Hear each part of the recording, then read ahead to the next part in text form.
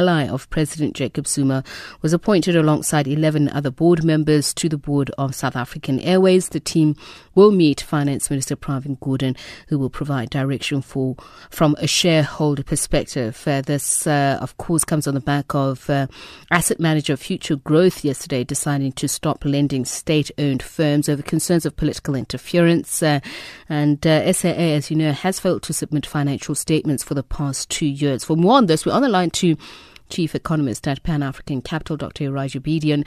A very good afternoon to you, Dr. Bedian, and thank you so much for speaking to us. Your thoughts? Good afternoon to listeners. Your thoughts on this appointment? Is it timely? Is it the correct decision?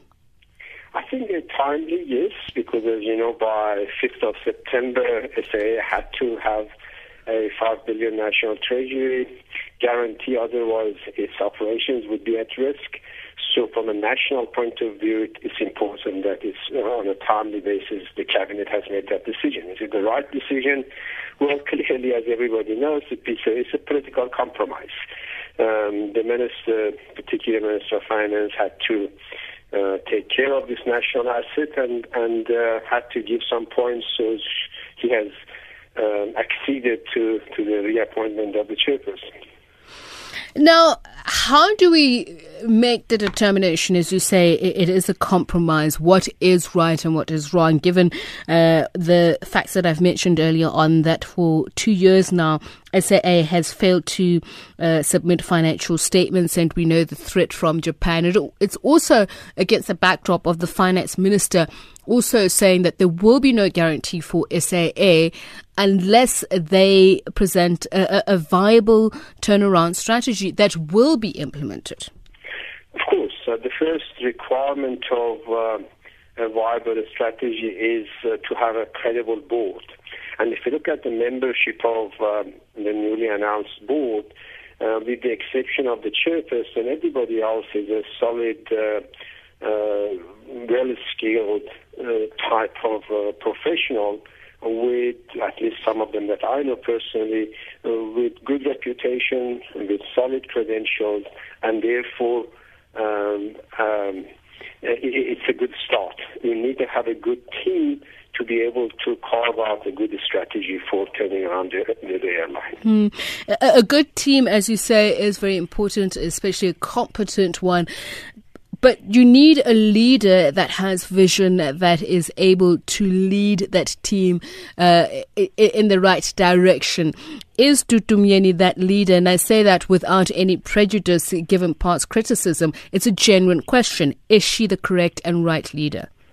Look, that's why I said it's a compromise. It's obviously the president insisted that she should be there, and she was retained there. But her track record has not glorified her professional standing as a leader. However, her deputy is a very good leader, and all others. Obviously, around her, they have put a whole lot of professionals who will be able to lead the organization, hopefully, from its poor state of financial status. And that's, I presume, is the strategy that is going to be followed. And of course, as you know, below the board, so to speak, the turnaround will depend critically on bringing the right mix of executive skills. SAA has been literally sort of marred and bugged by instability of executives or inappropriate executives in the past. So hopefully this board will first and foremost attract the right skills at the executive level and then be able to put a turnaround strategy which is credible. Just finally, the finance minister is obviously set to meet with the new board and provide direction from a shareholder. Ms. Myeni has been accused of consistently ignoring the warnings given by the finance minister. How is this likely to go down? Is there going to be a repeat or perhaps a possible turnaround of strategy? Again, it's not a one-person show, it's a board. And the chairperson of the state-owned enterprises does not have veto power.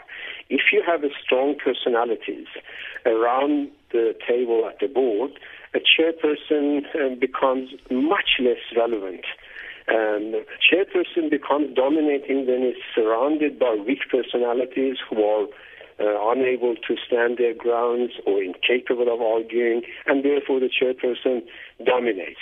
But if the chairperson is put in the mix of skilled people, then he or she cannot necessarily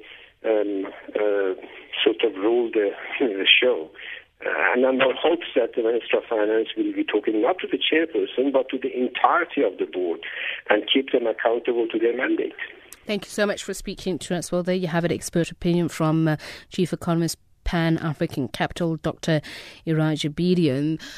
Your thoughts on 0891104209. It's our talking point today, so we'd love to hear from you. And you can also call us, as I mentioned, 0891104209 34701.